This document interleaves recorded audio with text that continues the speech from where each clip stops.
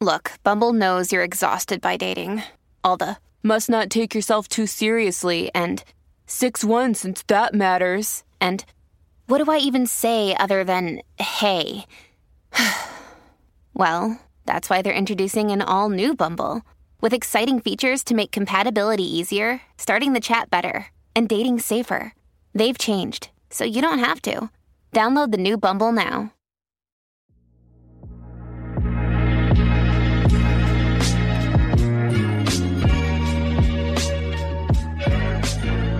Welcome to Everyday Theology, where we don't tell you what to believe or why to believe it, but rather explore our Christian beliefs and why they matter for us in relation to God, to creation, and to others. My name is Aaron Ross.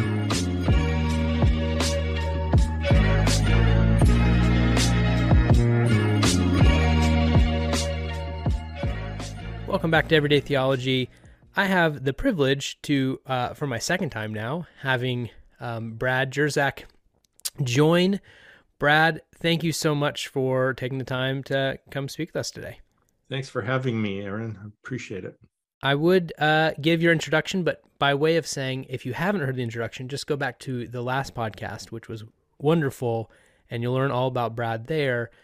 Brad, today we are talking about your new book, and by talking about it, really the idea where this book came from. I think that to me is, I don't want to even really talk too much about the book as much as saying people should go buy it, right? Called Out of the Embers. And we've talked a bit on the podcast with various guests on deconstruction. I've talked to, someone who is an atheist, or maybe just is kind of in a space where he doesn't really claim anything. But that was a product of his deconstruction. We've talked to people who've deconstructed and stayed in the faith and found different pathways within faith. But I'm really interested in your story here with this text and why you felt the need, and we'll actually just start here in this big deconstruction word. Before even defining how you define deconstruction, why did you feel the need to write a text on deconstruction in this space that this word has become, I don't want to say a buzzword, but, hot topic altogether? Yeah. So for me, just about everything I write has a pastoral concern underpinning it. And this is no different in that sense. So first of all, I'm watching something that looks like it's become a movement now that is a really big tent, but it gets reduced.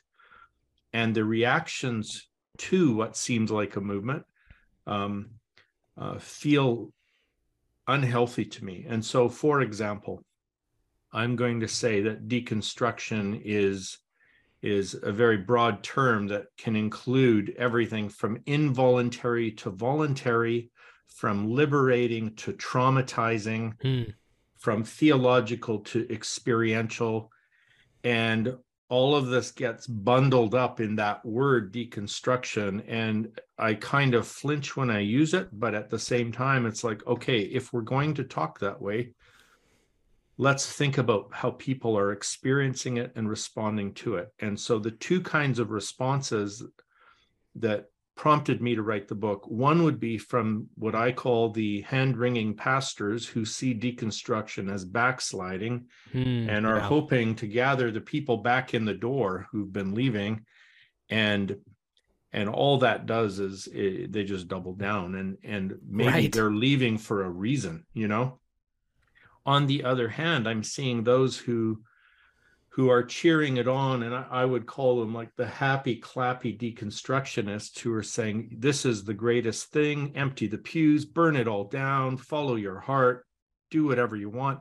And so it's especially memeable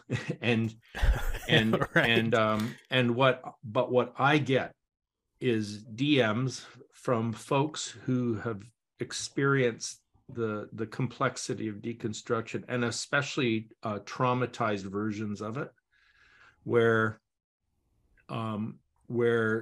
they have lost more than they bargained for. And so let's say I left the church, but I won't leave Jesus. Okay, well, and I'm not so sure about Jesus, but I believe in love. Well, actually, love doesn't win anyway. Wait a minute. I'm bereft. Right. And then like almost sinking some of those who either sink in all the way into nihilism, which we can't actually function that way for any length of time. But I get those messages, and others who did just kind of a half-assed job of it, where it's like it's this trendy thing you do, and now, oh, hang on, my family, I've lost my church, I've lost my family, I've lost community, I don't know where to turn. So I'm wanting to not just come to those kind of people with answers. I want to come first of all with empathy and say, I'm hearing you. I realize the pastors aren't hearing you. This is much deeper than doubt. This is much more important than backsliding. And the deconstructionists aren't hearing you. They're like, they've got their pom-poms out, but you've been hit by a train. Yeah.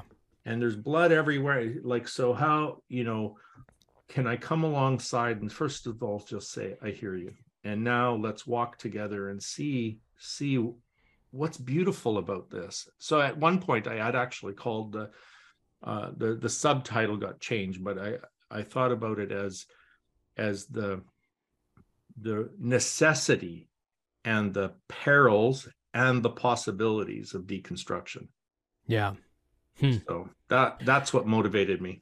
That, it's, and you tell me, and this is a bit of a generalization, but it's interesting that you kind of pair them into these two groups, right? The pastors who are doing whatever they can to keep the people in the door, and often for very good, they have good reason, they have good desires, right? Like, I don't want to see you, whether it's depending on which tradition, I don't want to see you burn in hell. I don't want to see you, whatever it is, right? They want to keep them in. Some maybe more nefarious, and I like your tithe dollars and your butt being in the seat. Yep.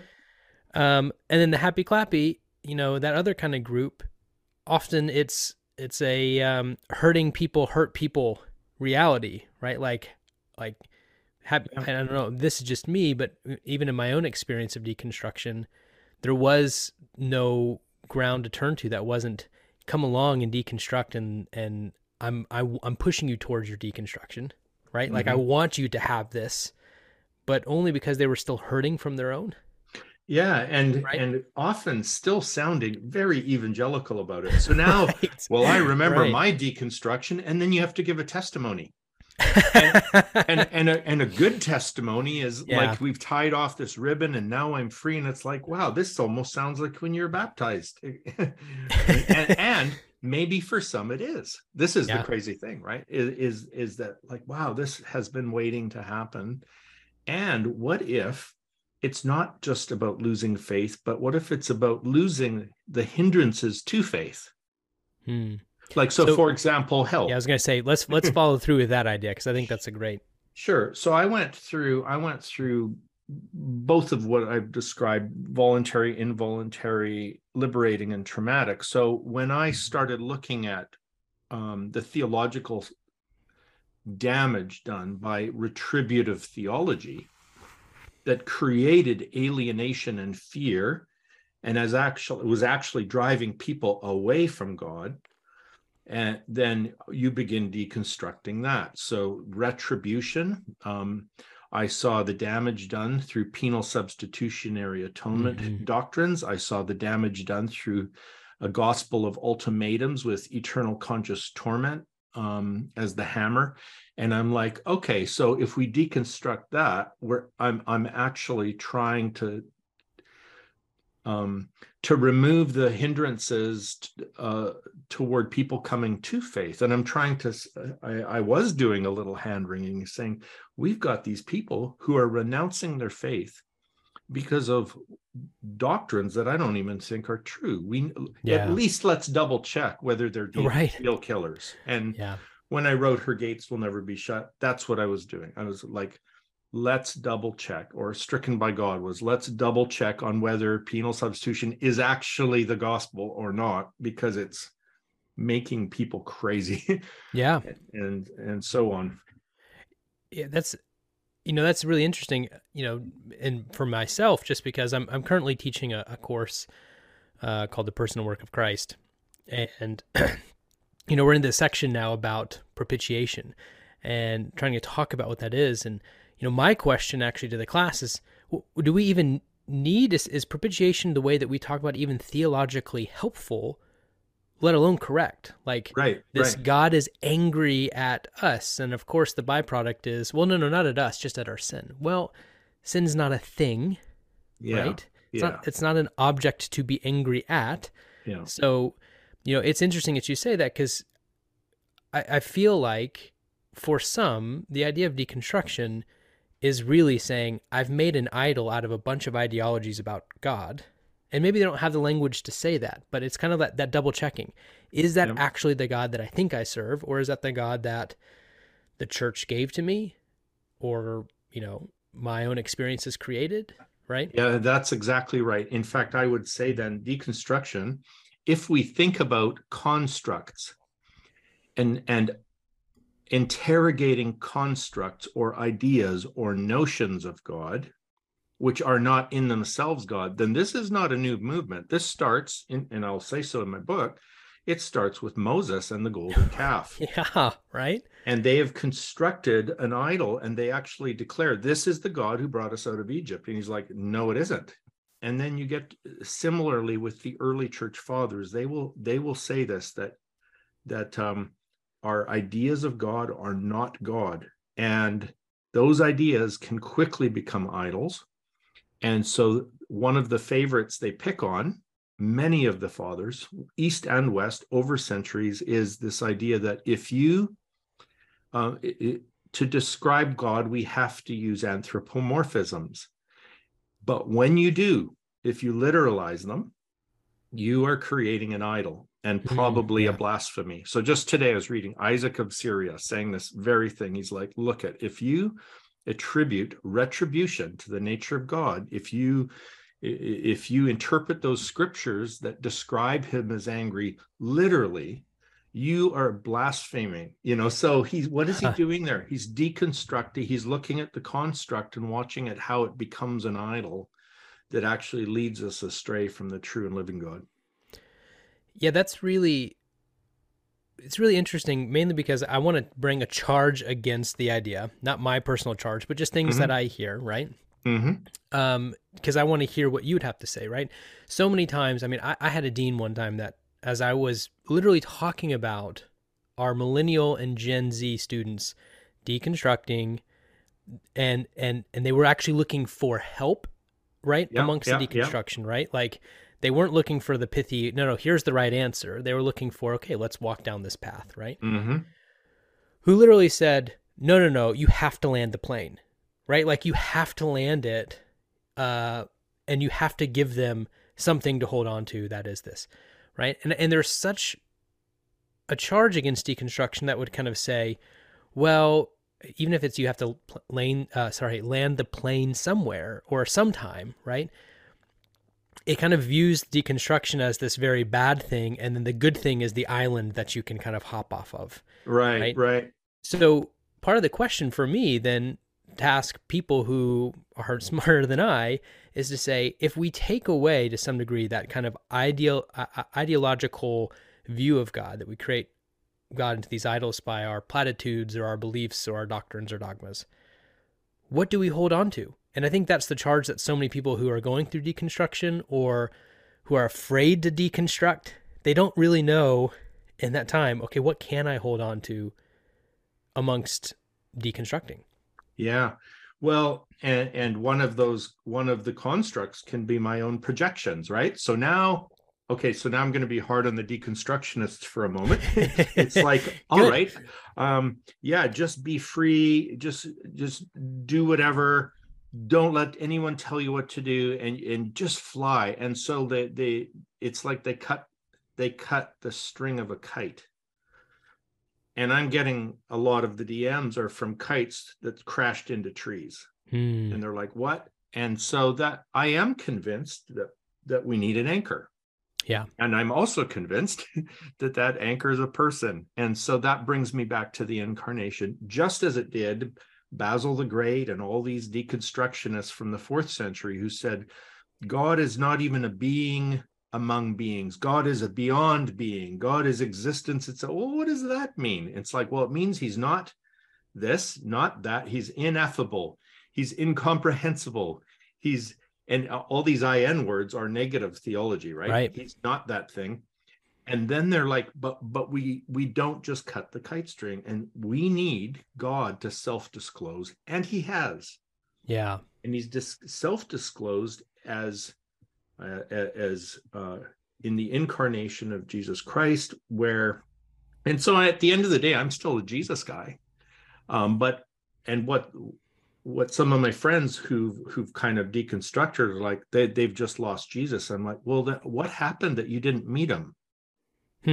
How could you be raised in a church? What a disservice to someone if a church raises someone in an orthodox doctrine of Christology and yet never facilitates an encounter with the living one. Yeah. And then then of course you should leave.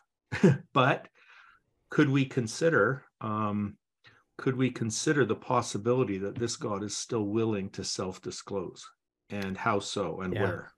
Yeah. I like that a lot, and if I put it into my own experience, right? Mm-hmm. This, because in some sense, what you're saying is that there has to an encounter experience of some way, right? Like an experience in my Pentecostal upbringing was, the holy rollers and literally seeing someone laying out in an aisle, like nowhere near anyone else, but look like they got hit by a truck, right? Like that kind of stuff. But those encounters, for a time, my deconstruction made me ask the question, were those real? Yeah. But what exists in that deconstruction wasn't the giving up of the encounter, but rather the better language that I can now use to describe the encounter that probably still fails on multiple different levels. But I'm okay with the fact that my language can change about the encounter, but the encounter has stayed the same. Yeah. Right? To which it's, as I've even described in this podcast before, it saved me as a Pentecostal, because now I had better language to talk about these amazing encounters with the person and work of Christ and with the Spirit, that I didn't have to use language that didn't add up anymore or didn't work. Yeah. I had new language to describe it without getting rid of the experience or the encounter. Yeah, right? I love that. And to broaden that out so always, like when Jacques Derrida, the philosopher who really coined deconstruction in the modern era, I mean, he was always looking at, like, what is the language we use like what kind of power dynamics are imported in the very language? How does the language limit us, or how does so what you're describing as well? I had this language and it wasn't working for me. So, and what I didn't need was to expunge myself of an experience of God. What I needed was just better language that would retrieve it, in fact. Right. So people like, Fleming Rutledge, I saw her talking about this on Twitter. So here's an elderly preacher. I don't know what she is, Episcopalian or Lutheran, high church though. And she had a recommendation I've really taken to heart. She said, when you use the word encounter, some people think you mean dramatic encounter, and they again reduce it. Yeah, right. And she proposed the language of a living connection. And I really like that, because right away then I remember the living connection that embedded itself in my heart on the night when I was 6 years old, and I, as a Baptist, invited Jesus in my heart. And when I talked to him, it landed. That landed, Yeah. I remember encounters in the 90s renewal that were very dramatic and in some ways quite silly. But if I could look at the fruit of it, was there the fruit of transformation? Yes. Oh, okay. So there's something real happened there. And now also just, in 12-step recovery with people who don't even identify with Christian faith, where I'm seeing real transforming encounters with a God they know is alive and in them. I'm like, that's interesting. And if Christ needs to come to them anonymously because his name has been smeared by Christians who've used it, then wow, that's very kenotic of him, very humble, very and but I think that's the key for me is this kind of, the deconstruction can lead you there. It's not just about exercising you of Right. the reality of God. It for Isaiah, it was about removing boulders on the way there. Yeah. I really love that language because, again, it's so easy, right? It's our own context. But growing up in a Pentecostal space, it was very drilled into me, that high church is dead, that you won't find God in your Catholic churches or your Anglican churches, or, because it's all dead, nothing's there, right? And yet, one of the best encounters, whatever language we want to use to that, I've ever had was sitting on in COVID lockdown, sitting at my counter with Bishop Ed Gunger and some great folks, and just doing some liturgical, the Book of Common Prayer, just doing that together was more of an encounter than I had experienced in Pentecostal churches in 10 years. Wow. Right? That's good news, right? Because it's not exclusive then. Right. That was more formational in my life with Christ than anything I could remember in quite literally 10 years of being a Pentecostal in Pentecostal churches, which had to, again, there's that narrative, right? It had to rewrite that narrative. Wait a second. This thing that I've always been taught, actually, it wasn't making sense. I experienced this, and now I've got new language to describe, again, to not disown my own Pentecostal, but to also recognize there was also something else that often was disbarred from my own faith, but now it's actually an active part of the faith, right? Yeah. In the Orthodox Church, we say we'll say this: we know where salvation is, at least we think we do, right? but then we'll also say, but we don't know where it isn't. And that means that God is free to show up wherever God so pleases. And that includes, I think, to people who cry out in desperation, and he hears the cries of their groanings, and he comes down, and they didn't say the magic prayer. They didn't even have a good understanding of him, as if I do. You're right. I've just said he's ineffable and incomprehensible, and the only image I have of him is a beautiful and full image, and that's the cruciform Christ. But as if I have a monopoly on the idea of God, much less the experience. So it's very wonderful when God surprises us with these grace encounters just where you least expect them. Yeah.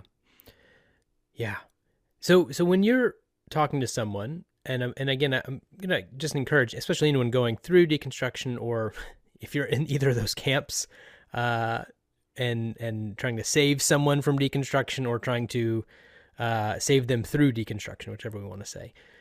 When you're talking to someone who's kind of in that middle space, who's the kite let loose, slams into a tree, where do you guide them?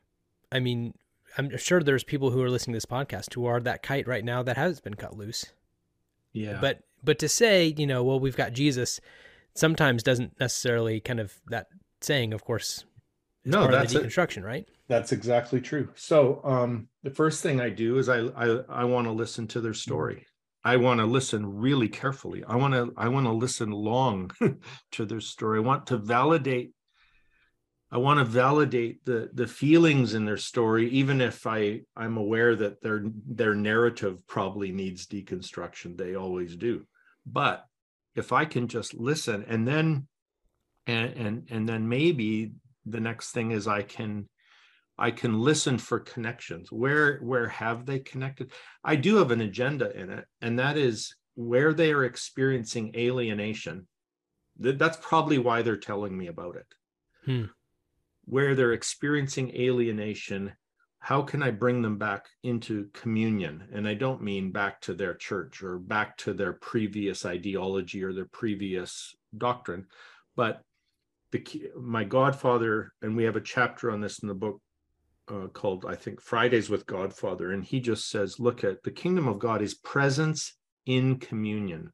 Be present to someone.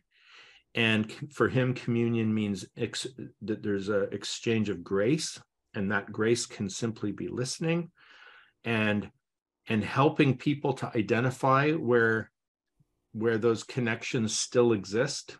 where they might find them, how they can practice presence, to be present to others and experience others as present to them. So that's kind of the conceptual idea. But I'll tell you an actual story then that will clarify. So I was talking at a church in Toronto recently, just like they set up an evening thing to promote the book, and we sent out stuff by social media, and all sorts of people showed up who have nothing to do with that church. And we did a Q&R time. Half the meeting was Q&R, and someone said, look, I was a major worship leader in an international ministry. I heard afterwards we're talking about, crowds of 5,000 or 10,000, and this person's on the stage, right? And they're in the thick of it. And everything just started unraveling. And a lot of what unraveled was this person's observations around hierarchy and the misuse of power, and what was experienced as spiritual abuse and being used for a movement where she didn't think something authentic was happening anymore. And then she said, so like what I need is, I'm paraphrasing her, by the way, but she was looking for something she's now missing that she doesn't want to experience in that culture anymore. She's missing this experience of God. She's missing she doesn't want that in Christian terms. She doesn't want it in a Christian community. And even the name Jesus had now become toxic for her. But here she is at the meeting. I'm like, it's very interesting that you've come to the meeting. And so I tried to explore, when do you experience the kind of presence that you've missed? And she said, well, when I'm singing.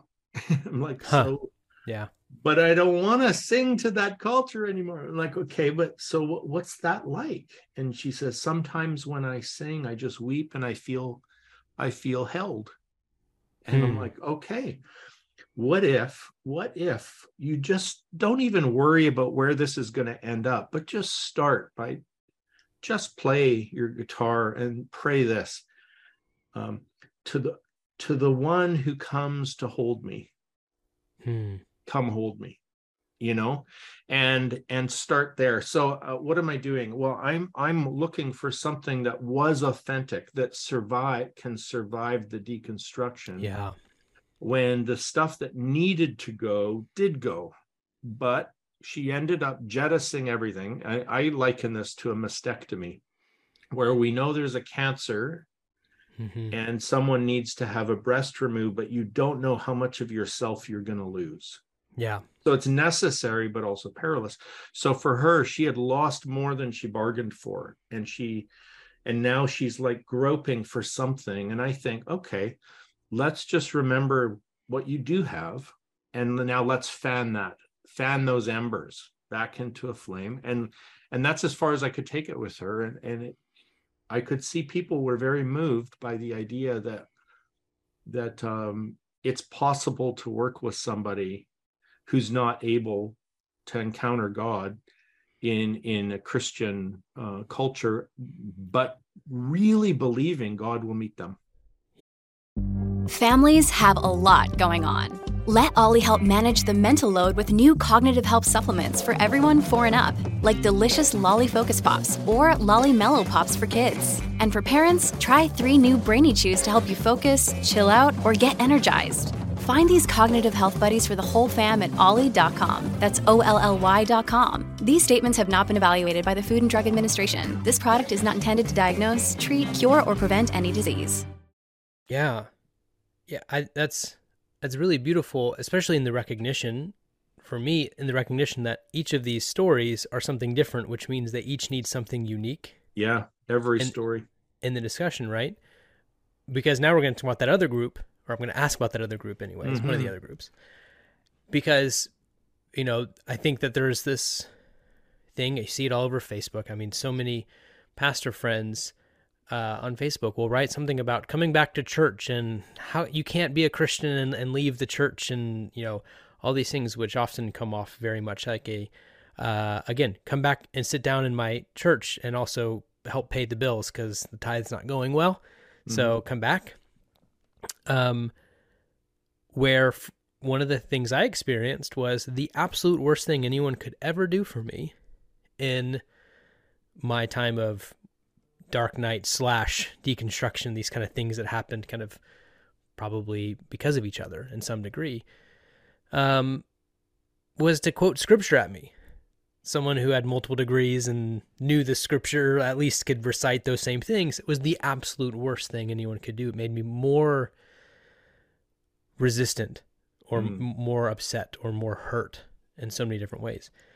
So for that group, those pastors wanting to speak to those who are leaving because of deconstruction, what would you say to them, right? Yeah, I would come alongside them. So here's another actual story. Actually, I'm conflating a few because it happened repeatedly, especially a while back, where the person themselves was concerned. They're like, I just feel darkness. I feel absence. I come to church. I don't feel the presence of God. It feels like you're teasing me with it, and then you don't deliver it. And then, and I don't even love God anymore. And where does that leave me? Meanwhile, there's a tear rolling down their cheek. Yeah. Over and over. And I'm like, if you don't care anymore, tell me about this tear. And they do. And then, whether there's a tear or not, it's like, I hear a deep integrity in that question. So as a pastor, and I was a pastor at the time, I had just read Dark Night of the Soul by John of the Cross. And I said, you know what, this might feel like you're losing your faith. But this is the tradition, that at some point God takes us in his hands, and and we're inside the closed fist of God, where it's dark and there's pressure and we can't feel. And what if it's the safest place you've ever been? Yeah. And what if the doubts and the questions are welcome? And what if the darkness is a sign that you've progressed past the milk of the word and sort of the hype of our early faith into something deeper and richer? Could that be possible? And it was like doing Taekwondo, where I took the energy of their deconstruction and welcomed it and welcomed them into this deeper place. And for some, it really was quite profound. And so that instead of fighting them on it and resisting them on it, I learned this from the dog whisperer, is like, if you it's going to sound bad because I'm comparing it to walking a dog, but you may get the point. When we pull back on a leash, it energizes the dog to run away and to pull against it. When you lift up on the leash, all that the energy just kind of drains from that. And so I'm going to use me as the dog as an example. When dog church dogmatics, no. When God lifts us up, instead of applying just the pressure of a controller or someone who's coercive, who as if he would violate our agency, that's just not who God is. But as pastors, it's tempting to be that. Yeah. But if we're someone who lifts up someone's chin and looks them in the eye and says, your journey is not a threat to me. I care about you, and I care about your questions. And if your questions cause you to follow Jesus right out of my church, then I will help you. And without the marginalization, without the threats, and at the same time, I'm like, but you know what? Like, I do worry about the alienation. So if you need to exercise your freedom beyond this fellowship, let's at least strategize for after your detox, what kind of community would be helpful for you? Yeah. Again, I really like that, partially because it demands of our pastorate to be shepherds of people versus talking heads on a stage, right? And actually kind of talks about, you're not going to save someone from deconstruction because you gave a good sermon. Right. Right? Like it's from spending time, like you've said, and it's from listening, and it's from shepherding through that without the end goal being, but you have to be back here every Sunday at 9 a.m. and this is where you have to be. Yeah. Right. It is a challenge too, to say, okay, then tell a better story too. Like if we have such a beautiful gospel, what is it? If the love of Christ and the good news of what he's done is compelling, then let's hear the compelling version. But if so I suppose while I agree with you about it, you're just not going to preach them back in with something more clever, with something more shiny, with something, but hopefully whether they stay or leave, they'll have heard something beautiful. Yeah. And in my mind, of course, I'm thinking more in kind of our evangelical, large and mega church structure in which, the pastor often doesn't know. No. And right? Yeah. And sometimes folks do, well, you know what, one of my sponsors has said to me, it's like, hey, are you done? I'm like, what do you mean? He goes, well, if you're not done, go get done. He's talking about like to the prodigal son. Huh. It's like, and then when you're done, come back. But I'm just, just so you know what's out there, here's my story. And then he told me how bad his story was. I'm like, ooh. And he said, getting done doesn't mean losing everything like I did.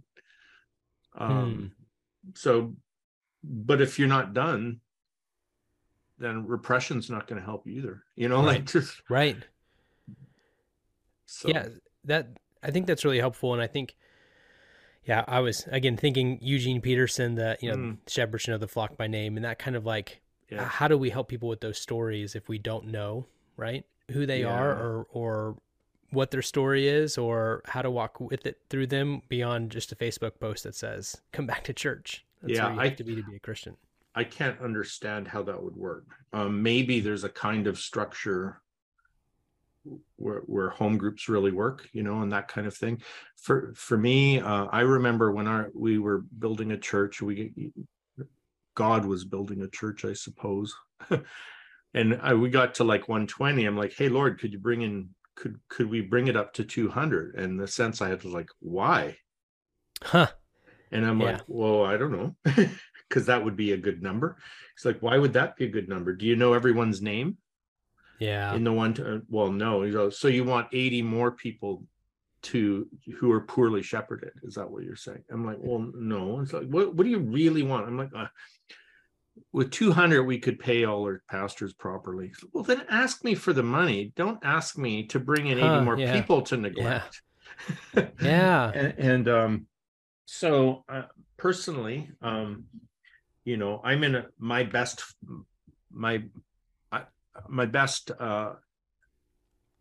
what does best mean? Yeah, I think the most fruitful fellowship I'm a part of is a group of never more than 20. Well, can't build a church like that. What does that mean?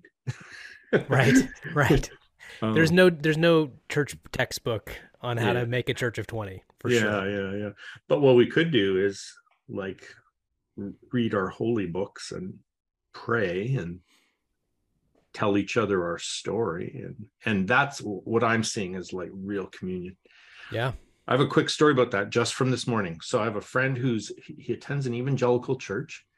He is very frustrated because the preaching in his church has become more and more heavy-handed, with a special emphasis on like, we've got to preach harder about sin and righteousness, holiness and hell, that kind of thing. And it's becoming really oppressive to him. And he's saying, I love this community, but I don't want to leave. And yet I'm feeling like I kind of need to leave because this is driving me crazy. And I'm like, well, if you love your community, stick with it. And you don't have to be right all the time, just as your pastor doesn't have to be right all the time. Let that go. And but he said, in contrast, he's in a recovery group where not everyone's a Christian. And this last week he went into a panic attack, and his chest tightened up, and he started to have very severe pain around his heart. He's getting really worried. And instinctively, he during the panic attack, he reached out to one of the guys in his group, and the guy says, look, I want you to, so they're just on the cell phone. He says, I want you to take your hand and put it under your shirt onto your heart. And he said, okay. And then the guy says, now I want you to pray this, repeat after me. God, I believe that you love me and you have a plan for my life. So he prays that. He says, okay, now do it again. God, I believe that you love me and you have a plan for my life. Okay, do it again. God, I believe that you love me and you have a plan for my life. And his chest just started to loosen up, and the panic lifted off. Now here's the wild thing. The guy who led him in this prayer is a Muslim, and a Muslim addict. and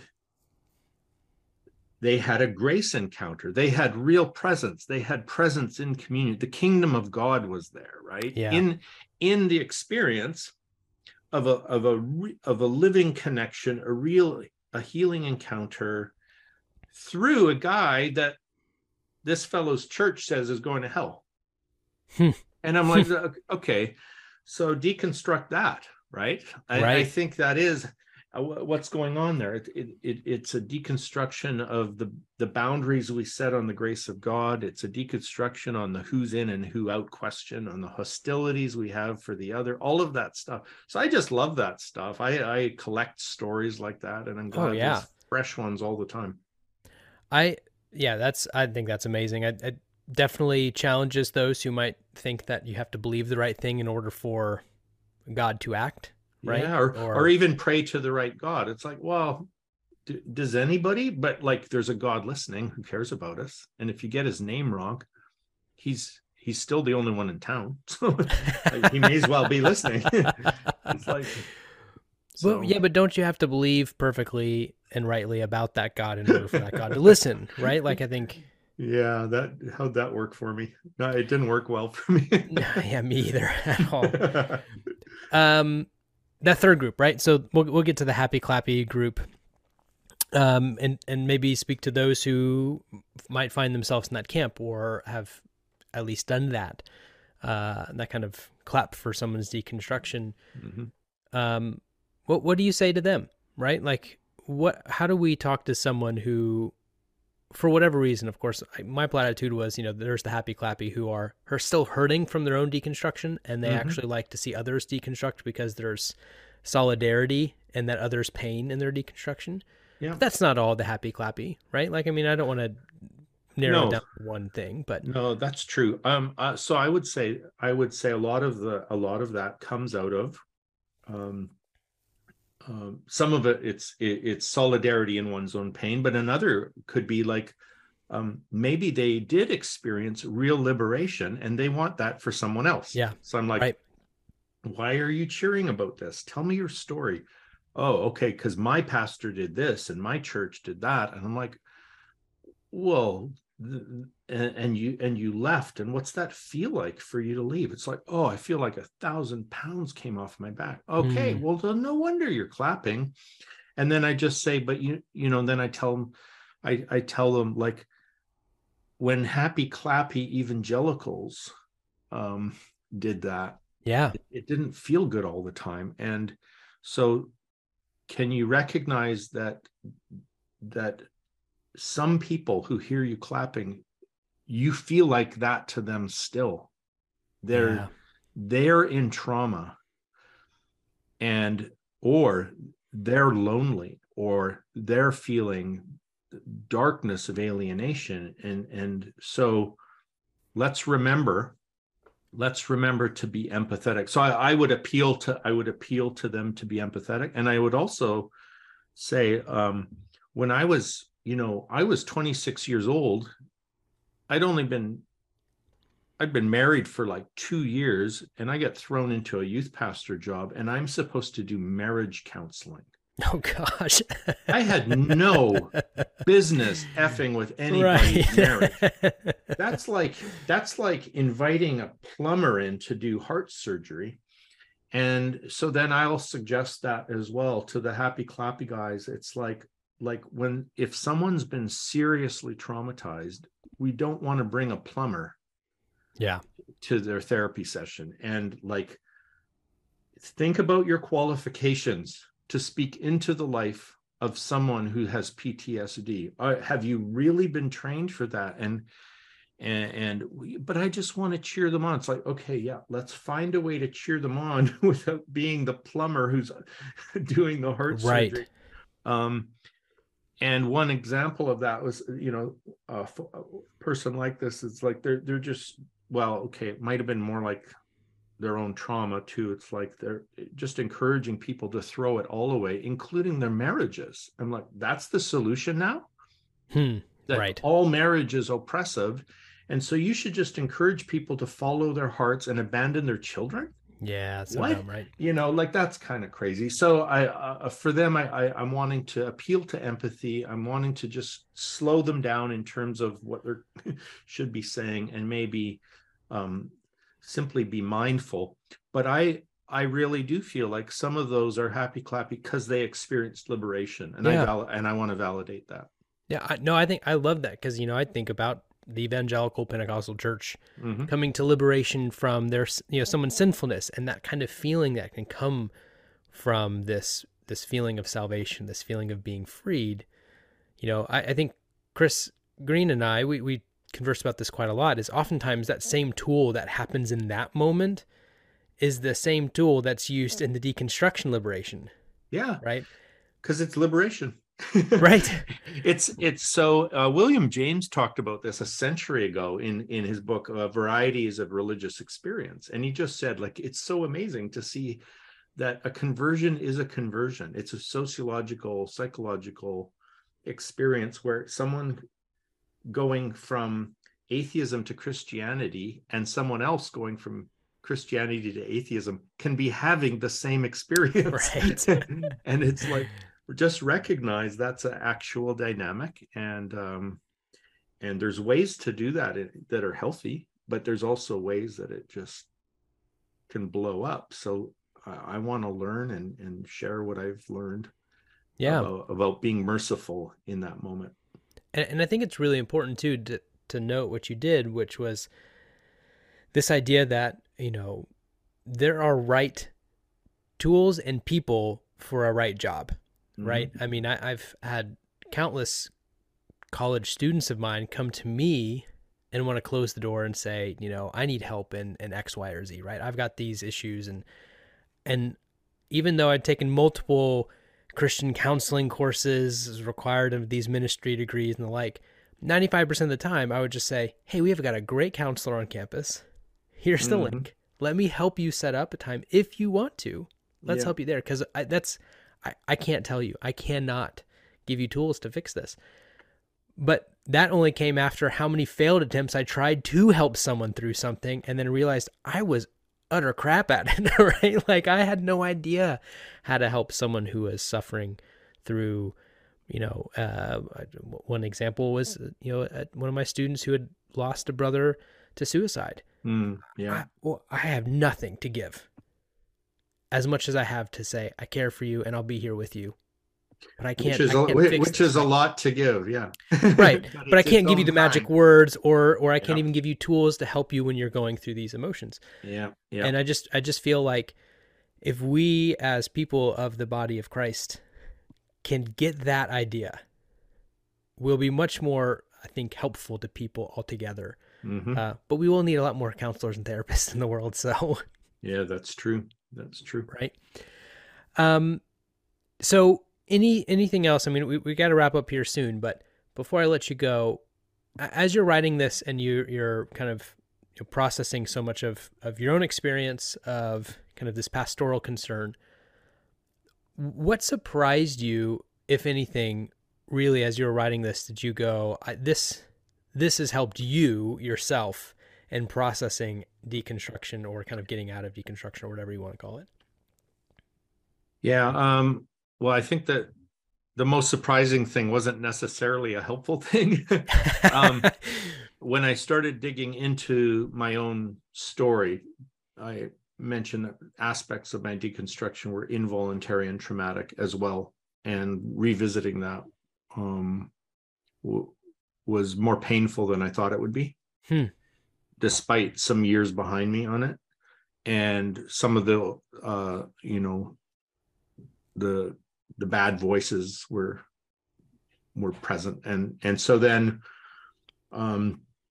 so I'm like, well, I'm going to write it anyway, And then when responses started coming in from the book, the thing that matched with that is over and over and over, people were saying, this is like unbelievably raw. There's aspects of it where, so they used the word vulnerable. I probably heard that 20 times in the responses. And I'm like, I didn't mean to do that.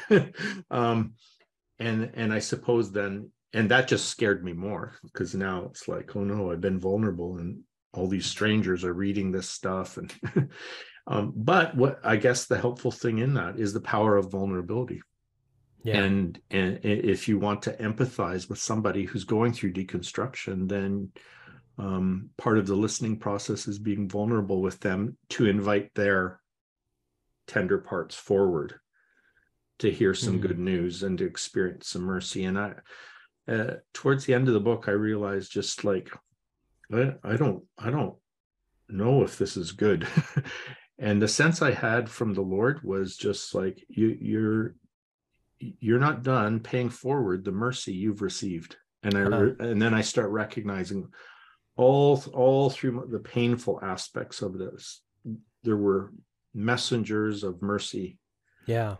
Came alongside me at the right time with a listening ear and a kind word, and people like my wife who didn't give up on me. And then it's like all of that, pay that forward. And even if that means paying it forward with your vulnerability that's scary to you, that like, that's what I'm asking. And if it all blows up, it all blows up, that's me. but so yeah, that was surprising. And so that's my answer to that, I guess. Yeah. No, I mean, which I think is, I don't want to say a great teaser for the book, but to some degree, I mean, it's made me even more curious, right? As I already told you, I confess that I had not yet read the book, but coming through my dissertation, I'm not reading any books right now. I'm letting my mind. Well, I'm grateful that you'd let me share about it anyway. That's very kind. Well, it is on the list. So it is going to happen probably in the new year after Defense. Cool. I'm going to pick up those. Brad, where can people buy the book, but then also kind of follow along with you and your journey as you're writing and processing still? Yeah. So they can find me on social media. I have a website, bradjersak.com. But I'm also on Facebook, Instagram, and Twitter for now. We'll see, and then as far as finding the book, it'll be in the catalogs now. So if you prefer a local store, you can ask them to order it and they should be able to find it. But if you like online shopping, you can get it all on the online stores, including, it's on Kindle and audiobook now as well. So Audible has it. I think iTunes might have it. And Boyd Barrett did the narration, and he knows my heart thoroughly. So I know people like to have the author read, but Boyd is not disappointing anyone, including me, with his narration of it. Huh. When you'll hear my emotion in him, and it's his real emotion too. He connects with me at that level. So yeah. Well, that sounds fascinating. Maybe that's my middle ground. Is the you could just go to sleep to it and then wake up and you're half done, right? What is that? Osmosis, right? I'll just kind of listen to it enough and eventually I'll get it, right? It works for me, yeah. Brad, thanks so much. I want to say, and I hate to put you on the spot for this, but I do want to have you back sometime in the future, and then and have a whole podcast on what to do about hell. Because I think in your last podcast, we talked more about God and about kind of rethinking about God. This one, of course, more about deconstruction, but I still want to go there because I think that is such a big part of so many people's deconstruction, maybe even the start for a lot of people. Oh, so I'd love to do that. That's a good one. I think that'll, and maybe cause some people to deconstruct. I don't know, right? Like, when you start asking those pertinent questions. Yeah, just even asking what the Bible actually says about it is deconstruction. So I think we should do that sometime. Yeah. I'm happy to. Wonderful. Well, I'll definitely, offline shoot you another email and probably here in, the new year, and we'll figure out a time because I think a lot of people would be interested. But again, I just want to say thank you. Thank you for being flexible with your time too, because I know I threw you off a little bit with changing the time today. So thanks for doing this. It all worked very well. Thanks so much for having me. We'll see you next time. Yeah, we'll talk to you soon.